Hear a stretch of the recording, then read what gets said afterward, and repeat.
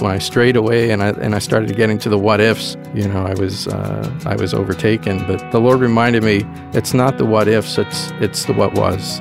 God walked me through my end of it with loving friends that were in the community.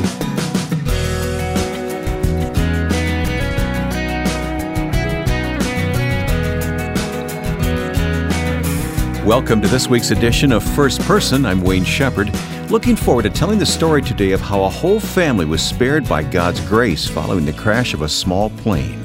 You'll hear their story in their own words. Our program is made possible by the Far East Broadcasting Company, which is proclaiming the gospel in many hard-to-reach places of the world through radio and digital technology.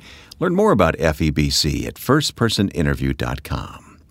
Kent Frazier, his wife Kim, and their 5 children live in northern Minnesota, where they serve as missionaries to Native Americans in both the U.S. and Canada. Kent is the producer of a radio program called The Storyteller, which you can read about at our website. On a recent trip via a small plane to minister in Canada, there was an accident. Miraculously, no one was hurt. Kent and his wife Kim weren't aboard, but all 5 children plus the pilot, Dan Hatfield, were. Well, recently the whole family sat down, save 13-year-old Jonathan, who couldn't be with us, in Kent's radio studio, and joined us on mic to discuss what happened that day. Before we meet the whole family, though, I started by talking with Kent about their ministry. Well, we are in northern Minnesota, just north of Bemidji, between Bemidji and the Red Lake Reservation. And back in the early 90s, the Lord directed my wife Kimberly and I to serve among Native North Americans. And that is where the adventure really began. And so that's actually taken us to places across Native North America, we like to say. But Bemidji area is our home. Well, we will talk more specifically about the ministry to Native Americans in just a few minutes, but I've got to get to this story right off the bat because it's such an amazing thing that what your family has survived. Now, the area where you live, is it customary for you to fly and to get from one place to another, at least in some of the more remote areas? Actually, not on the U.S. side, but we travel to Canada, and you probably, I know some of your listeners are familiar with Lake of the Woods area. Once you cross the border north over Fort Francis into the Lake of the Woods, Rainy River area, you get into some pretty remote areas. And there are what they call in Canada reserves, First Nation reserves, which would be the equivalent of our Native American reservations that are in some really remote places. And the only way that you can access some of those places is by plane or for a couple months in the winter by winter road or ice road. And so we've done some ministry that has taken us north, but the flying usually is associated with getting into those remote areas.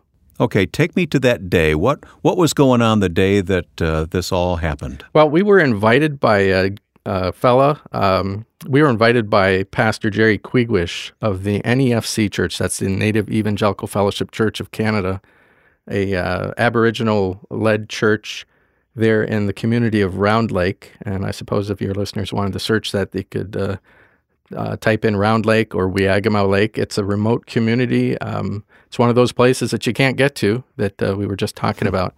Unless you fly in, and the winter roads were closing down at this point in time. So we were invited to come up as a family. One of the things that the Lord has given us to use is gospel bluegrass music. And so we drove up to Pickle Lake, Ontario from the Bemidji area. That was about a 10.5-hour drive for us. And then our friend Dan Hatfield, who's with Nations One for Christ, he's a radio ministry partner, as well as a missionary pilot. And he was going to shuttle our family up from Pickle Lake up to Weagamau or Round Lake. And because our family, there's 7 of us, and because we have, I think on this particular trip, we had 10 instruments along and some sound gear, it was going to take 3 flights to get us up there. So what happened was on the way up, my wife started to have some back trouble. And so that kind of relegated her to going to be on the last flight. And so I went up on the first flight with all the instruments and the pilot, and we unloaded up there, and he was coming back. And it was on the return trip that he thought, well, the best thing to do is probably to bring the kids up. And then if my wife was feeling up to it, he would return at the proper time to pick her up. So That's what happened. We had an uneventful flight, a beautiful flight, flying over the remote bush of northwestern Ontario. And when you look down, all you see are pine trees or lakes, and just vast wilderness. And it was beautiful. So you arrived at your destination. The pilot returns to pick up the children. Tell me the story, then what happened from there.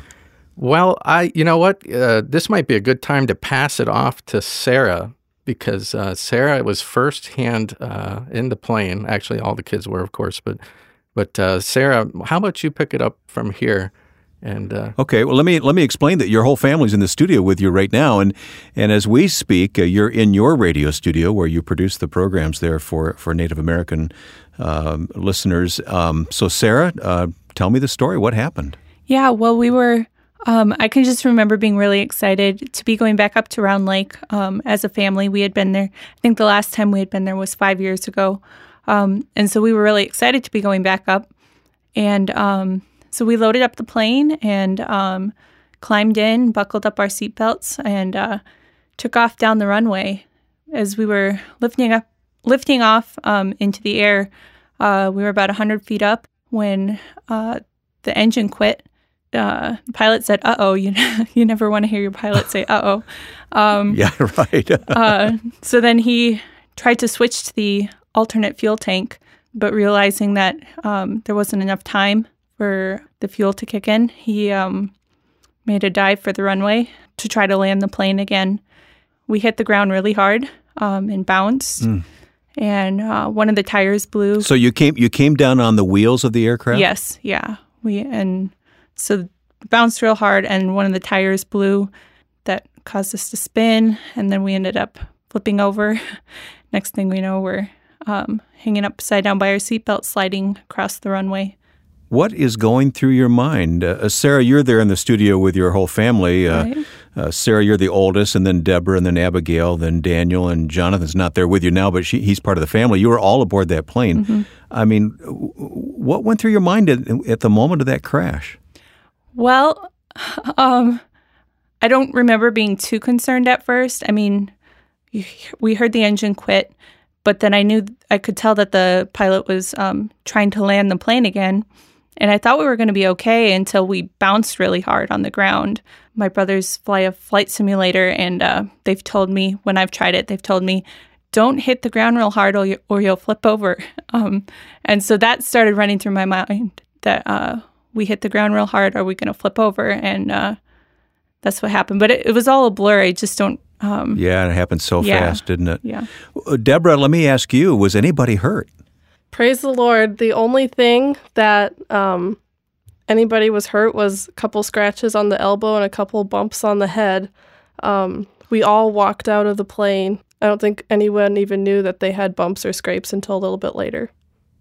Even the pilot walked away with just, minor cuts? Yeah, I think he just had a scratch on his elbow. That was about it. So, yeah. And even with all the glass and gravel flying around, it's amazing that nobody was hurt worse than they were. Huh. Abigail, you want to add anything to that first-person account? Yeah, it was really amazing. There was no time to think.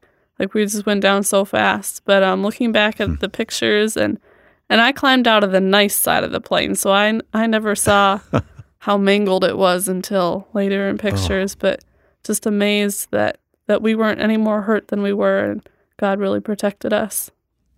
Wow. Well, we will put, Kent, with your permission, we'll put a photo or two on our Facebook page of the aftermath of that accident. Daniel, you're 14. You realize you got a story to tell the rest of your life, right? Yeah.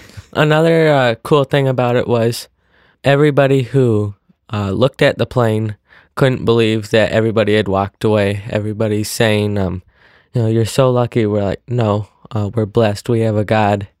And if he sees a sparrow falls, he can see an airplane that falls, and he obviously caught us. It is an amazing story. Okay, Kim, you're where are you when the accident happened?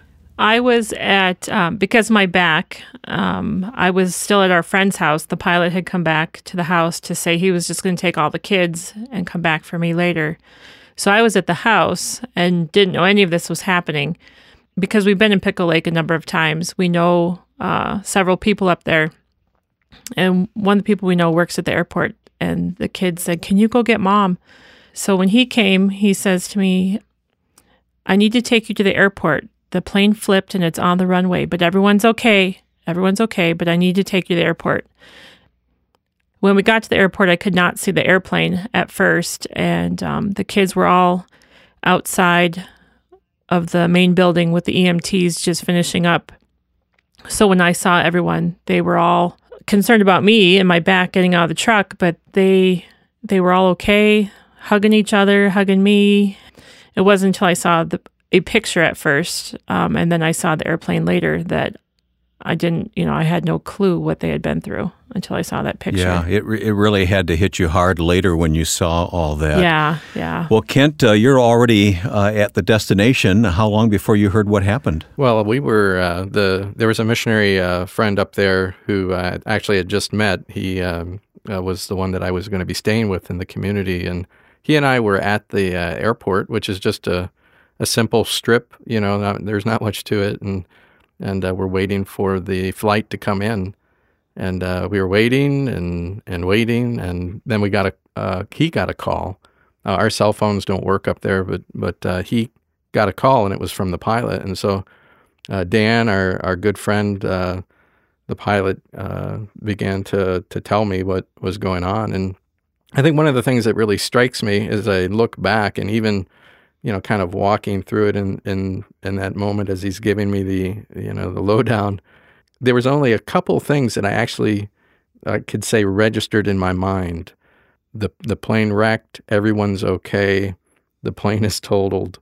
I'm not joking, but everyone is okay. Of course, Dan was feeling rather bad about the whole thing because of having the kids in there. But there was this was all of the Lord. Him even being able to get it down before it ended up where there was no runway, and perhaps having to go off a very steep embankment or into trees or something. It could have been another story. There was fuel leaking. Sure. There was all sorts of things that we could see the hand of God in. And I have to say, though, as this word is being broken to me, this new friend of mine put his hand on me, and he said, "Brother, let's pray." And tears filled his eyes, and he just started to minister to me in prayer. And I have to tell you, and there's only one way to explain it, but I just had this amazing peace. And this peace stayed with me right throughout the day. And even though I wasn't in a position to be able to be with my family, God was with me. And we sent out communication to our prayer team, and people were praying. And that to me is one of the great miracles of this whole thing, that God supernaturally comes into our difficult moments like that, and He walks with us. And I felt that. Now I'm not going to pretend that I didn't have tough moments. When I strayed away and I started getting to the what ifs, I was overtaken. But the Lord reminded me, it's not the what ifs, it's the what was, and I'm just so thankful. God walked me through my end of it with loving friends that were in the community, people who were concerned, and the story ended very, very well. We'll continue talking with the whole Fraser family and hear more of their incredible story coming up today on First Person. This is Ed Cannon, president of the Far East Broadcasting Company. The interview we're listening to reminds me of the remarkable way that God uses those who follow Christ to do great things for Him. At FEBC, we broadcast in nearly 50 countries of the world. Our staff always speaking in the local language, sharing the gospel, and teaching the word to millions every day. If you'd like to know more about FEBC, please click on the FEBC banner at firstpersoninterview.com. Today on First Person, we are hearing the story of the Fraser family in Minnesota, ministering to Native Americans, First Nation people in Canada, and An airplane accident with all 5 children aboard, and all 5 survived with merely scratches. It's an amazing story of God's protection, and you can find out more about this at our website and our Facebook page. But on the line with me, actually they're in their studio, when we're talking studio to studio here, me in Chicago and they're in Minnesota, but Kent Frazier is here, his wife Kim, and then Daniel, Abigail, Deborah, and Sarah here. Jonathan is not with us at the moment, but all 5 children survived this accident. Kent, you had to fly home. Any hesitancy to get back in an airplane? You know what? Really not, because I've been in difficult traveling situations before. The Lord has taught me just to be ready to go. And so, but I will say He gave me a song, a hymn that came to my mind that was just, and it was one about peace that just kept rolling through my mind. And I remember looking down when we got to about the height that we had heard that their plane had started to go down in, and was just feeling the presence and peace of the Lord. And He's walked us through all of it, even the return flight back to be with my family. Great lessons, aren't they? Amazing. Kim, any hesitancy on your part to fly? No, I don't think so. In fact, we had to make the decision the next day about whether we were going to continue on and the rest of the family fly up to Round Lake to be with Kent. And my back was feeling much better. And so I told the kids, if you guys want to go, I'm ready to go with you. And I did not have any hesitation. But I wasn't in that situation. So I didn't. We ended up deciding to stay back at Pickle Lake, the kids and I. The 4 of them were willing to go, but one of them said, just because we're willing, we might not like it. And there was just hesitancy. And so we talked about it, prayed about it, and we just decided that everyone should just stay in Pickle Lake and just relax. And once the decision was made, everyone just kind of let down, and you could just feel a calmness come over everyone after that point. Sounds like a good decision to me. Let me turn back to the family there. I'm not sure who to address this to, whether it's Sarah, or Deborah, or Abigail, or Daniel, but any particular verse of Scripture come to mind? Anyone want to volunteer a verse that you've been thinking about since this accident that turned out not to harm anyone? Yeah, Abigail has something here. So, the night of the accident, I was sitting in my bed, and I just went to Psalm 91 and was reading, "You shall not be afraid of the terror at night, or the destruction that lays waste at noonday." And I just thought, wow, our plane took off shortly after noon, and so the accident happened right after noon. And then later on it says, "He shall give his angels charge over you to keep you in all your ways. In their hands they will bear you up, lest you dash your foot against a stone," or in our case, your head against the cockpit. Yeah. But the passage has come up so many different times, just in relation to the crash and also outside of the crash, but just recently, and it's been really cool to see God work with that. Yep, and I appreciate that. And aren't you glad that angels know how to fly? Yeah, sure am. Okay, this is Deborah. And as the plane had flipped and was skidding across the runway, as the glass and the gravel was filling the cockpit, we just started screaming for Jesus, just crying out to Him to help us. And He did. And, so much of this story of, those few seconds there is a blur. But the pilot said even he remembers hearing us call out to Jesus, and it's just a testimony to see God's power at work there. Well, I want to switch gears a little bit for the time remaining here. Kent and Kim, I want to talk about your ministry that takes you there in the first place. It's such an amazing ministry. Go into more detail, Kent. What are you able to do? And I know it involves radio. Yeah, radio is one of the big things that we do. We're with a little ministry called Without Reservation. There's just 3 family units, our friends, the Pollocks and Tappers. But we're really... what the work that we're doing is sharing the gospel with Native North Americans. We're encouraging believers to go on with the Lord, and we're looking to come alongside of other ministries that that are like-minded, that we can help with the different gifts and abilities that we have. And one of the things that we do is the Storyteller radio program, which has been referred to or likened to a Native Unshackled. And it's simply Native North Americans sharing how they came to put their trust in the Lord Jesus Christ. And the Lord is blessed. We're heard in about 400 communities. About half of those are Native communities where the program's aired on the Native networks. And we're really pleased that the Lord has given us that opportunity. It helps us to help Native people be the ministers to their own people. They become the messengers. They're the ones who can help dispel some of the myths that are out there. For instance, that Christianity is the white man's gospel, white man's religion.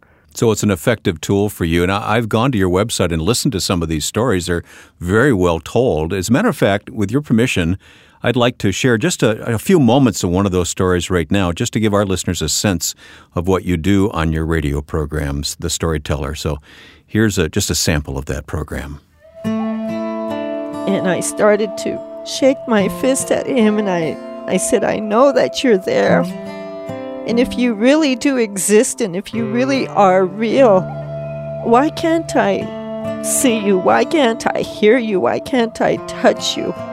And why can't I feel you in my life? And I said, if you really are a God, then you would make yourself real to me. Stai Gute, welcome my friends to The Storyteller, where you'll find First Nations people from across Native North America who are following Jesus Christ without reservation. Today we'll hear from a woman who is crying out to God from a heart filled with desperation.